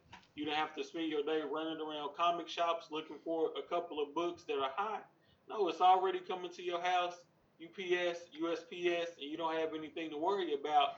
But like my growth on this show has been really slow, and I don't mind it, because I know eventually it'll get to where it needs to be. But I see so many guys out there that's just pushing like garbage speculation that has thousands of viewers. And I'm like, you know what? I would rather have some integrity into the kind of content that I deliver, and build up my trust with the community and kind of blow up that way. I could think of like thousands of spec books to push and tell people, oh, this is going to be a future key. Oh, this book is going to go up 10x in price. Oh, this is going to be a great book. Buy it now, and get people excited about books that honestly I really don't know if that book is ever going to amount to anything. But with the way I do my show is, I'm giving you books that we all have a chance to buy on at the same price. There is an equal playing field. FOC, anybody can go in. Several sites out there that let you order books pre-FOC, get a discount on them. Most of the time, you can order as many of them as you want. We all getting the same chance to buy on this book at the same price. It's a level playing field, and you can do research on these books. You can see who's the head writer on here. Right. What team is on the artwork? What company is publishing this book? You can read previews about the book. You can kind of look at a writer's history, say like, has any of his books been optioned before? Like a book I like a lot right now is Dark Blood, which is Boom Studios. Boom Studios got a lot of dope books right now. The writer of Dark Blood, Latoya Morgan, she's been on some huge shows. She's written for The Walking Dead, Into the Badlands. She has Hollywood connection. Yeah. If she wants that book to be optioned, that book will get optioned. You can still buy to that book super cheap right now. Yep. You can buy to that book super cheap. I have like 3 copies of the unlockable version. I got one of them in a 9.8. I got that cover. One per store book. You can buy into that cheap right now. What if she has a relationship with AMC? What if that book gets optioned for AMC? It's gonna be worth more than it's worth right now. Even the cover A's, I've seen worse spec get books blow up and never amount to anything. This is actually a good story by a experienced TV writer with connections to Hollywood. But this book is going for dirt cheap, right? This book really isn't doing anything on the secondary market. Why? Because no big name, no big YouTube talking head is talking this book up right now. Yeah. So you just have to kind of be able to see through the fog, see through the tricks and mirrors, and focus on what's really going on.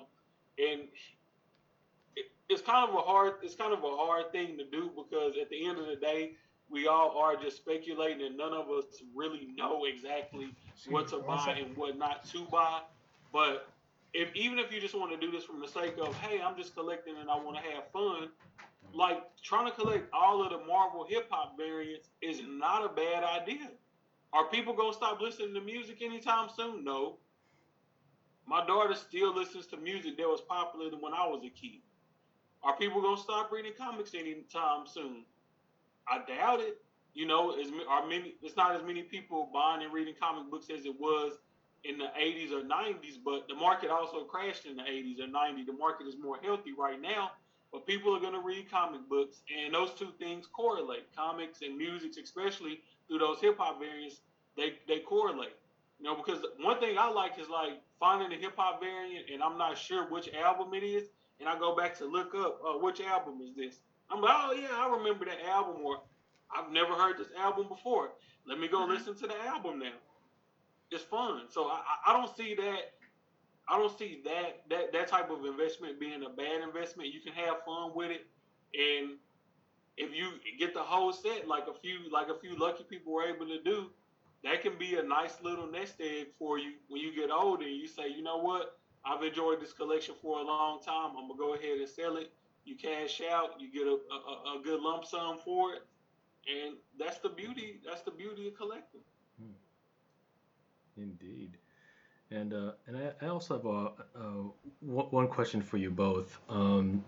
Regarding your personal collections, is there a holy grail or like a white whale of a comic, like one particular comic that you've always wanted in your collection, but for some reason or another remains elusive, and you're still, hunting down this particular issue? Is there like that gem, that crown jewel that you can say, oh, I want this in my collection, so my collection could be just that much sweeter? Is there anything you can think of for Ferdbird or Thunder? Yeah. I kind of already have one. It's It's this one. I'll just pull it out real quick.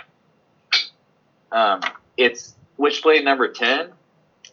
Okay. Gold foil variant. Mm. I always wanted this book when I was a kid. The Darkness. It's the first appearance of Darkness. And it's autographed by my favorite artist, Mark Silvestri. He's like my favorite artist of all time. And he wrote the story too. That's kind of like, that's kind of the one, I guess, Grail. And then I would say the other one, just because like I just know it's never gonna come about, or the rarity and kind of that deal is probably Battle Chasers number 1, the Chrome version. I'd love to get that signed by Madeira in the 9.8. Just because like I feel like with Grails, it's like, you know, Incredible Hulk 181 is like cool because it's like obviously it's Wolverine's like first appearance and you know all that stuff. But like for me, like the definition of a Grail for me is more of like that time where, you know, where like collecting was such like a big deal to me, and that was like it. And it takes me back to like that time period when I was like a kid, or like, after school I'd go to the comic book store and like I'd ask the dude, "Oh, do you have that copy of, you know, Darkness number 1?" And he's like, "Oh no," or "I have it, but it's like $30." I'm like, "Oh man, like I have to save my lunch money for it." So it's kind of like that's the Grail for me. But yeah, those are probably the other than the one I have here. Yeah, probably a Battle Chasers number 1, just because it was such a good story. The art was just like so good, and but yeah, those was probably the 2 Grails I have. Okay. Awesome. Yeah. For me, man, that is a super tough question. I probably would say like a Jerkovich, Miles Morales, Ultimate Fallout 4, number 1 in a 9.8. Yeah. But I mean, who wouldn't want that book? That's like saying, "Oh, would you like an Amazing Fantasy 15?" Yeah, of course I would like an Amazing Fantasy 15. Man, War. I think like something probably more. I'm not gonna say necessarily obscure, but something more that probably a lot of people don't talk about. Because I like having different types of books in my collection that you just don't see, you know, every day, or that everybody and their mama isn't speculating on or running to tell people to go and buy. I think those are like the best types of books to have in your PC. So probably like a Malibu Sun. The first appearance of Spawn in print. You know, it's not the first Spawn comic book, but it was like a preview for the first Spawn comic book. To have something like that in a 9.8 would be, you know, that would be pretty cool. Something like that.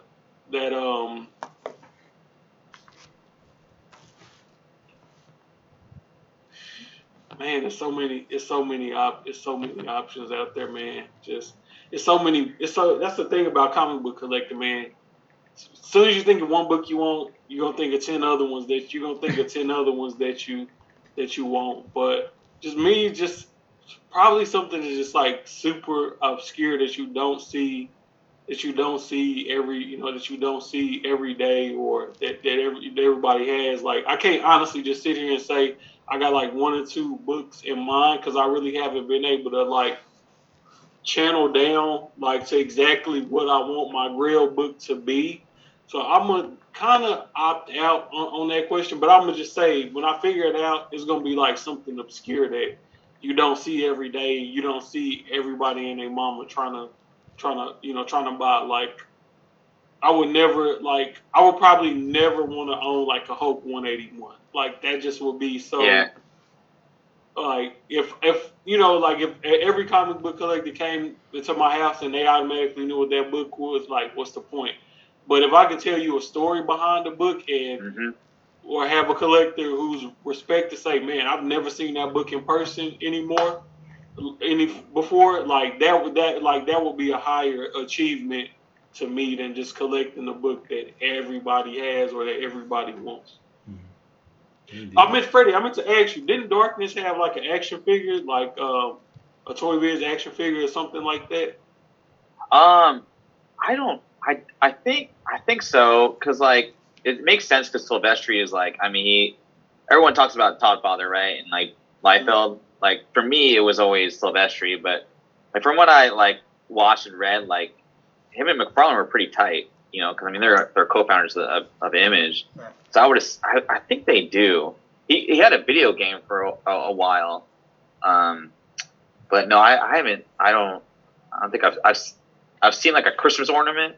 That's close thing I've seen, but I haven't actually seen like a. Darkness had an action figure, man.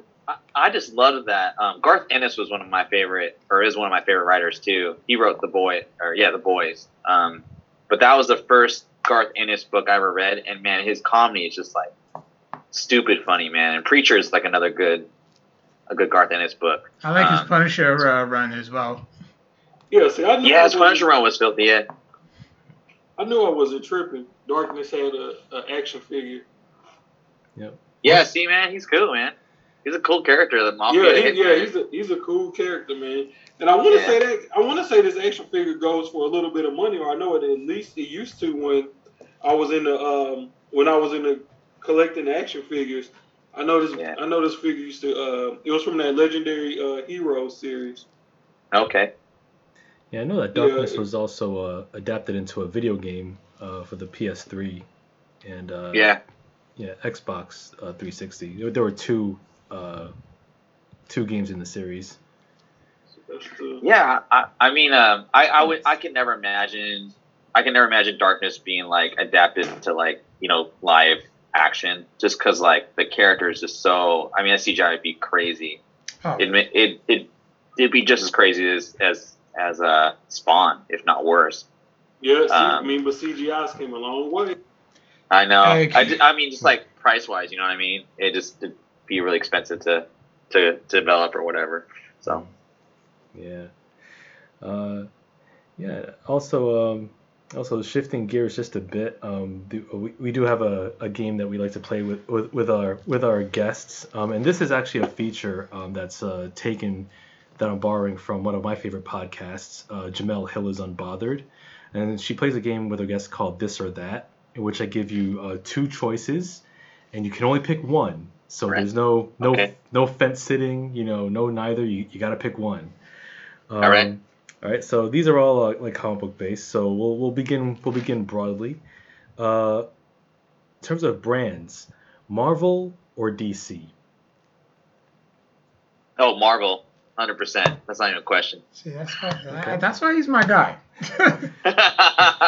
By the way, y'all did mention Dark Blood. It's because of y'all two that I'm a fan of that comic. Really? Oh yeah, you posted it. Ferd posted it. Ninth commented it, and I was like, all right, I gotta have this. And I've been happy ever since. Okay, good. Because you know I'm gonna send you one if you don't got a copy. No, I actually got two of the. I do got the variant that Ninth have, and then I end up getting the A cover as well. Cool. So I'm straight with that one. I know who to come to if I need some stuff. Okay. Yeah, I'm. You know what? I own more Marvel books, but honestly, I'm gonna say DC. DC has better characters than Marvel. It's just as far as the IP, DC just doesn't have anyone spearheading and making all the decisions that can lead those properties into the right direction. So one of my best investment strategies right now is buy DC while everybody is down on it, because you can get it for dirt cheap, and then just wait for it to come back up, and you're going to make a lot of money. Because if you think about it, if you go back, let's say 15 years, that's about how long the MCU's been around, right? About 15 years. When those Batman, when the Dark Knight series was out, right, nobody was talking about Marvel. Everything was Dark Knight. So it's crazy how things can easily flip, you know. So my advice would be to just don't get too love drunk over Marvel. Still put some respect on DC's name because they have two of the biggest comic book characters of all time in Batman and Superman. But it's funny because a lot of their lack of success comes from being too dependent on Batman and Superman, when in reality they should be leaning into some of their lesser known characters. Would will be a better investment for them as a company. But once they figure that out, I feel like they'll see a lot more success. Right. All right. Dark Horse or Image? Oh, Image. Image. Okay. Yeah. Yeah, Image has more like better characters. Has more better original characters, I would say. Okay. You know, Dark Horse has his fair share of hits, but I would have to give Image the upper hand, especially with titles like Spawn, Walking Dead, Savage Dragon, and all those Young Bloods. For those type of properties. Yeah, I think Image, and also they've always consistently given their writers and artists that freedom, almost to a fault. I think sometimes they kind of go crazy, but I mean that's kind of what their pitch is. Like we think outside the box, we're more original with our ideas, which is why I pick Image over Dark Horse. Indeed. Yeah, I would have to say Image too, man. But don't sleep on Dark Horse. But yeah, Image, man, definitely. They just got Image. They just got a lot going. Got a lot going for them. It's Dark Horse, not a bad publisher at all. But Image just has so much going on for them right now, and I don't feel like Dark Horse has that same buzz. Right. Yep. Frank Miller or Alan Moore? Oh, Alan Moore. I know it's a tough one, but Alan Moore, man, like Miracle Man, forget about it, dude. That's like the most savage book I've ever read in my life. Yeah. The Watchmen. I mean, what more can you say? Yeah. I'm gonna go Frank Miller on this one. Frank Miller? Okay. All right. Grant Morrison or Neil Gaiman? Neil Gaiman. Yeah, Neil Gaiman, man. Neil Gaiman. Read that Eternals. Really done for comic books. Yeah, I see Neil Gaiman as well. I used to read Grant Morrison, but I've read more Neil Gaiman. So just out of personal, I'd say Neil Gaiman. Yeah. And plus, I'm a huge fan of the Sandman series as well. So. Yeah, I gotta read that. I never read that when I was a kid, and I need to read that now for sure. I'm surprised that one hasn't been adapted yet. It is. Yeah, it is. They're filming it. I think they might be done filming the show. I think it's for Netflix, I believe. Well, damn. Yeah. Okay. Robert Kirkman or Todd McFarlane? Todd. Wait. As far as writing? Yeah. Kirkman, yes. McFarlane is a great artist, but Kirkman is a far better writer than McFarlane is an artist. Yeah. Yeah, it's a tough. I would say Kirkman. Yeah, obviously as the writer, because all the stuff he puts out is just great. But what McFarlane did for like comic books and the industry, and writers, I mean that on like a whole, but yeah. So sorry, I messed it up. Kirkman. No, no, I saw exactly what you're getting. Like Todd McFarlane basically is the next Stan Lee. Yeah. I won't argue with that. Christopher Priest or Brian K. Vaughan? Yeah, an asshole for that one. I know. Oh. I guess I'll go with BKV. Okay. Vaughn. K. Vaughan, yeah, for me. Okay, got two for the writer of Saga. BKV, because even though like Christopher Priest is doing his Vampirella work, he's only known for Black Panther, whereas BKV has like has Saga and Runaways Mhm. and some other properties that he has going on. Yeah, yeah. BKV has the edge. Okay. Slight edge, but the edge. All right. That was a hard one. Yeah. Here's another one. Garth Ennis or Mike Mignola? Oh, Garth Garth Ennis, Ennis. all the way, all the way. Yeah, Garth Ennis. Hmm. Yeah, Garth. Yeah. I personally go with Mike Mignola, but that's just me. Yeah. All right. House of M or Civil War? The comics. House of M for me, that was just such a different story. Yeah. I can never even and it began perfect and ended perfectly. You know what I mean? There wasn't for me at least, there was no spillover. There was no no questions answered or it didn't drag on. It was just a perfect 1 through 8 series for me at least. I could read over and over again for sure. Okay. Definitely House of M. And it's going to be interesting to see if they do House of M in the Marvel Universe. I know I've seen some people say they should do a reverse House of M and have Wanda, instead of saying no more mutants, maybe have her say something, like more people like me, and it spawns a whole bunch of mutants, That would be like a dope way to flip, that story, I personally think. I mean, there was some sprinkles of it in WandaVision. Yeah. Just like a quick little, Yeah. Yeah, House of M. I couldn't put that one down. Okay. All right. House of M. All right. Looking at 2 movies here. 2 of Marvel's latest releases. Shang-Chi or Black Widow? You ass. Shang-Chi. Yeah. Shang-Chi. Yeah. You're kind of biased on that one, first. A little bit.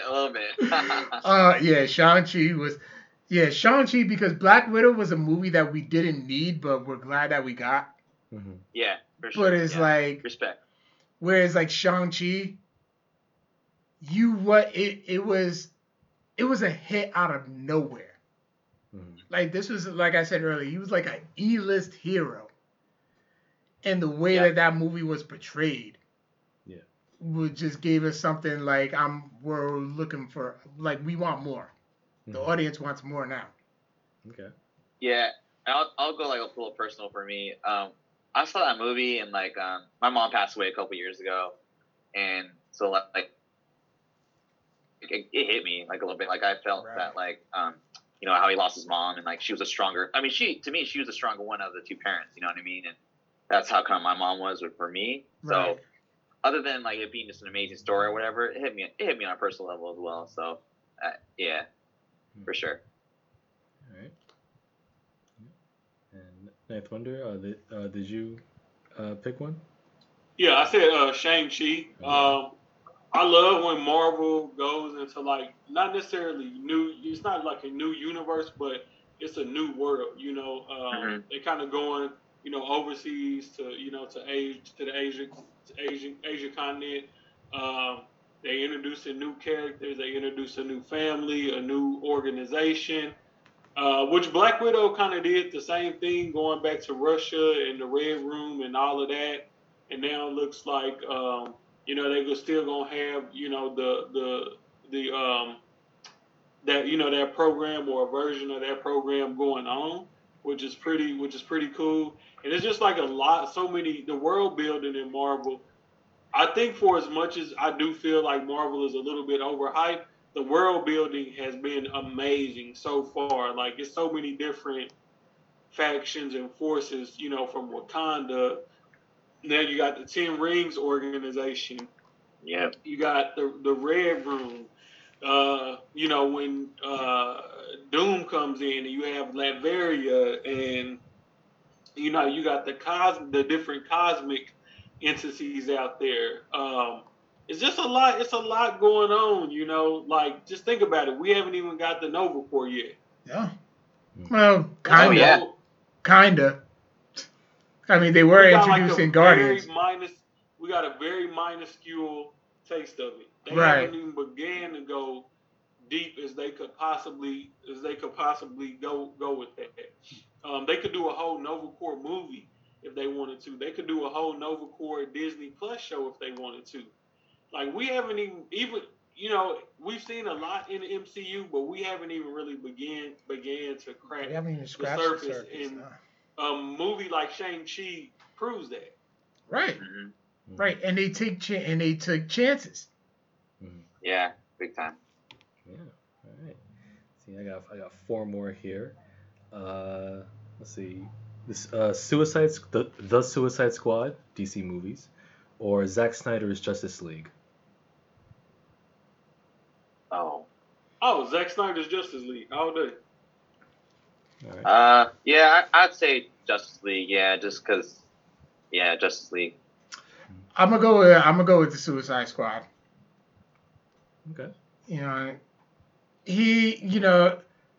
James Gunn was able to tell a complete story, and we didn't have to sit through half a work shift for it. Fair enough. Okay. Looking at characters now. Captain Marvel or Green Lantern.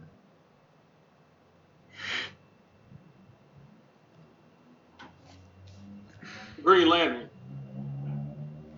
Okay. Yeah, I say Green Lantern. Yeah.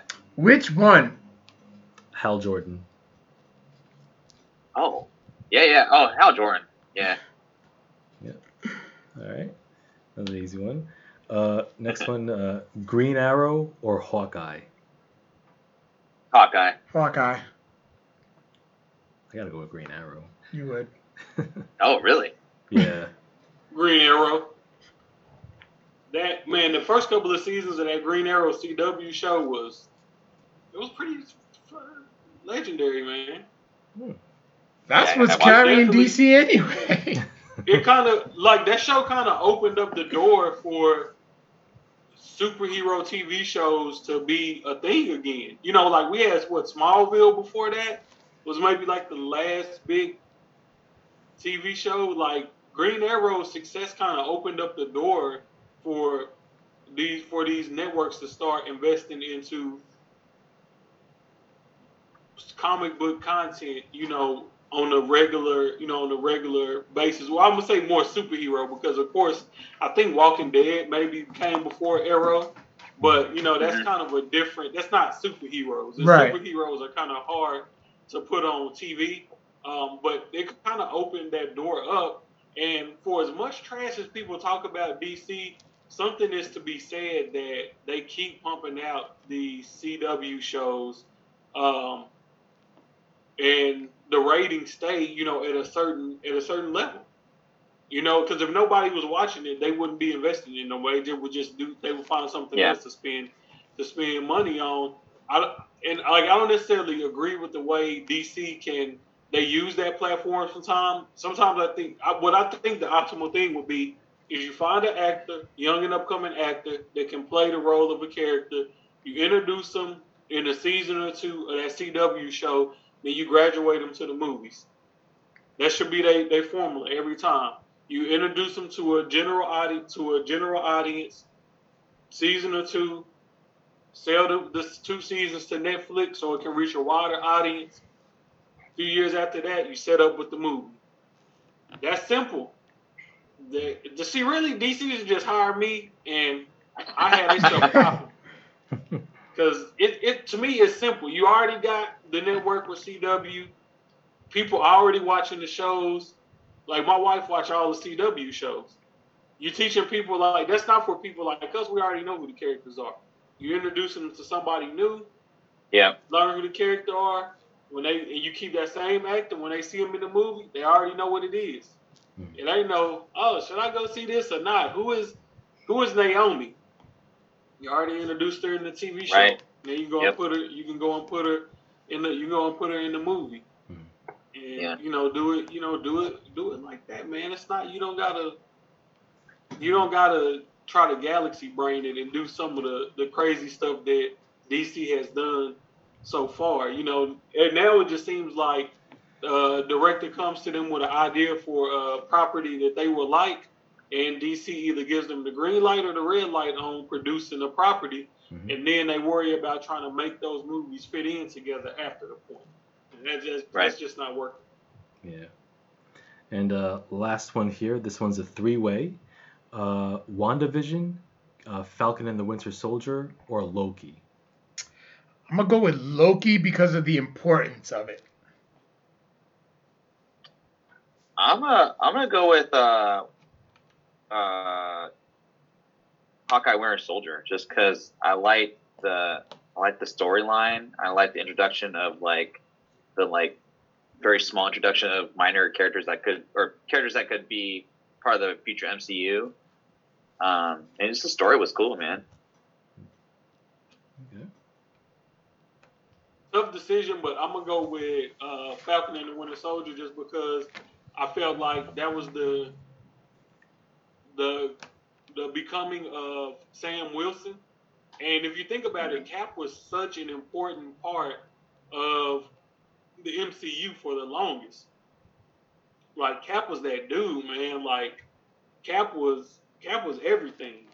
And now we got Sam Wilson, and it's gonna be very interesting to see how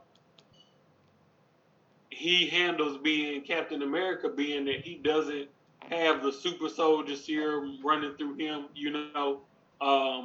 and he has to be a different type of Captain America. So just like the reinvention of that character, and most people when they think about that changing of the guard, they only think about the race in it. You're not even thinking about the logistics of it. We're going from a super soldier Cap to a guy that's just like you and I. So they're gonna have to change completely his role within the Avengers, his role within the greater MCU, and it's gonna be a different type of character. But it's still Captain America. He still has that mantle, and he's gonna represent what Cap has and should always stand for. Which is gonna be a really dope idea. Kind of like I liked Loki, but pretty much that whole show was just to set up Kang. Like when you just kind of boil it down, it's like, okay, that was just to set up Kang. When you look at WandaVision, that was just to set up, the multiverse of madness. But Falcon and Winter Soldier, it sets up so much more than that. It sets up so much more than that. And I think in that book, and I think in that show, we got more kind of a view of what's been going on in the world since the snap. Yeah. So in Loki, we really didn't see that because he was stuck in the TVA, and he was just going back through different timelines. In Wanda, we didn't really see that because they were stuck in the bubble. So we didn't really, we saw like small glimpses of, how the 5 years affected, stuff, but we saw so much more of that in Falcon and Winter Soldier. So that's why I'm going with that pick. I just think it was more of a revealing show than the other two were. All right, yeah. Me personally, I go for WandaVision. I thought it was the most. I thought it was the best of the three MCU series that we got so far. Falcon and Winter Soldier is a close second. Loki did have a disappointing ending, at least for me, in the sense that it just felt like just set up for a multiverse, for the whole multiverse arc that we're gonna see. It felt like an extended commercial in a way, because I expected like a complete season, and then we get a teaser at the end. Oh, LOL, JK, he's gonna come back for season 2. It's like, all right, whatever, fine. Yeah. But yeah, that's just my take on it anyway. But yeah, that's all I got on my end, Carl. Unless you got some other bits and bobs before we wrap things up. One quick announcement before we do head out. I didn't even tell you this, so that just goes to show how much communication is between us two. But we got approved for press passes, so. Oh, okay. For Rhode Island Comic Con coming up in November. Oh, terrific. Oh, cool. Nice. So everybody who's watching, anybody who you look into the Rhode Island Comic Con website, y'all looking to see who you want us to interview, we going for it, because I already know there's one that you're gonna be like, okay, we gotta do this. All right, who is it? Giancarlo Esposito. Oh yeah, absolutely. Oh, he was in Seattle earlier, and I missed the signing, man. I was so upset. Oh, okay. That's cool. That's filthy. Yeah, I would Yeah. love to interview Bugging Out / Gus Fring from Breaking Bad. He is Moff Gideon now. Okay. Yeah, he's one of my favorite actors, man. Like, I saw somebody did like a fan art of him as the old Miles Morales, and man, it was so dope, man. It was just so dope, and I could definitely see him playing that role too. I could see But it you know, too, especially that's when they probably did that something with. we will never see, but you know, it's still Yeah. a dope idea. Wasn't he in Colors too? Like back in the day? Mm-hmm. Yeah, that's right. Yeah. All right. Gus Fring, baby. Oh yeah. Love Breaking Yeah, Bad. Gus, man. I want some of that chicken, man. For sure. I bet it was pretty. I bet that chicken was good. So My God. I'm a huge Breaking Bad and Better Call Saul fan. So. Better Call Saul. Yeah, it's a good shows. Good shows. All right. Sorry, never watched it. I never watched Breaking Bad. I know. Oh, you gotta watch it, man. man. You gotta watch. You gotta watch it. Just Yeah. for Gus Fring alone, man, he was like definitely he was up there with. You want to talk about badasses, man? He was up there with some of the baddest badasses, man. Like Gus Fring was an animal. Yes, he was. But yeah, gentlemen. Yeah, once again, Furbird, Ninth Wonder. Thank you all so much for joining us tonight's episode. Yeah, before we get on out of here, please tell the good people where they can find y'all. Well, for me, I don't have as big a presence as Ninth Wonder, but just check out my Instagram, Birdbird the Nerd. I just post out, stuff pickups I get from the stores around me, pickups from Whatnot sales, and just kind of my pressing videos. I press a lot of comic books for myself and for the community. And if you need a comic book to get pressed, just reach out to me. My turnaround times are pretty quick, and I'm pretty cheap. So yeah. Nice, awesome. Yeah, you can find me on Instagram. My handle is at the Ninth Wonder. That's THA, the number 9, THWONDER. I have a show on YouTube. You can search me that same handle, the Ninth Wonder, on YouTube. I have a show called Cover Picks that comes out every Wednesday at 7 p.m. It's a live show, so you can join us live while me and my co-host draft. It's like a comic book draft. So we draft the comic books that's on FOC for the week, and that kind of gives you an idea of what you should be prioritizing to spend your money on, before these books hit FOC, so you can get them at the cheapest possible price. Because I love FOC ordering because you get all the books before you get to make your order before they hit the shelves at cheaper than what they're gonna be at cover price. Like that's just easy money, man. Easy money. Like everybody should be doing it. Already subscribed, brother. Yeah, and I'll just say this too. For Ninth Wonder's show, it's pretty cool. Like, because like for me, I don't really like have a good insight on newer like covers or like I know stories pretty well, but like the covers that he shows on his show, it's really good information. And it's the way they do the show, they lay it out really well, and they make it fun, obviously. But the information is just like it's really good info, and they do a really good presentation of it. I try and watch every week just to get like a glimpse of what new covers are coming out. It's just a really good show.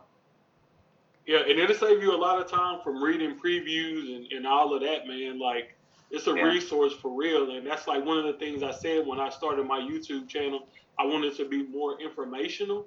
Like, hey, we're giving you news you can use. We're not trying to tell you to go out and buy 100 copies of Jessica Jones #1, press them and send them to CGC, and it's going to be worth $1 million. We're not doing all of that. We're just telling you, hey, you got a chance to go and buy these books.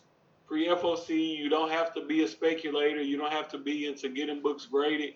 Even if you just want to like know a good story that's coming out that you might be able to get into. A hot cover, if you're somebody that only buys comic books for the art, we're showing you some of the best covers that's coming out.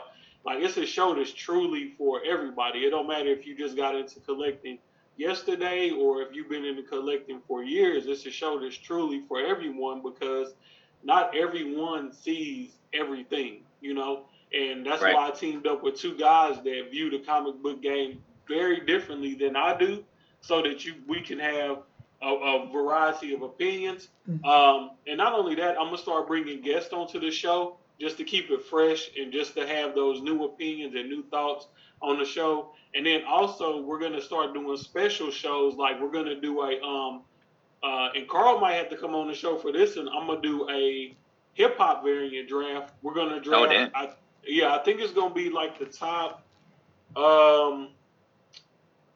I was gonna go 60, but 60 might be too long. So we probably end up doing like the top 30 hip hop variants. So it'll be a draft. Everybody that's participating will get to submit 5 books that they want to go into the draft pool. And then when we actually do the draft order is randomized. And, it's kind of like a competition to see who can build the best collection of hip hop variants. And after everybody is done drafting, the audience will kind of give their opinions on who they think did the best, within the draft. And then I always put little pitfalls along the way, like little, we call them wild cards. So like maybe, one week I did something called switch, where you can choose one of your books to switch out for somebody else's pick. Little things like that, just to kind of keep it random, fun, and sporadic. So if you don't know about my show, if you never checked it out, go and check it out. Me and Bad Boy Nerd and Dark Evolution Comics do it every week.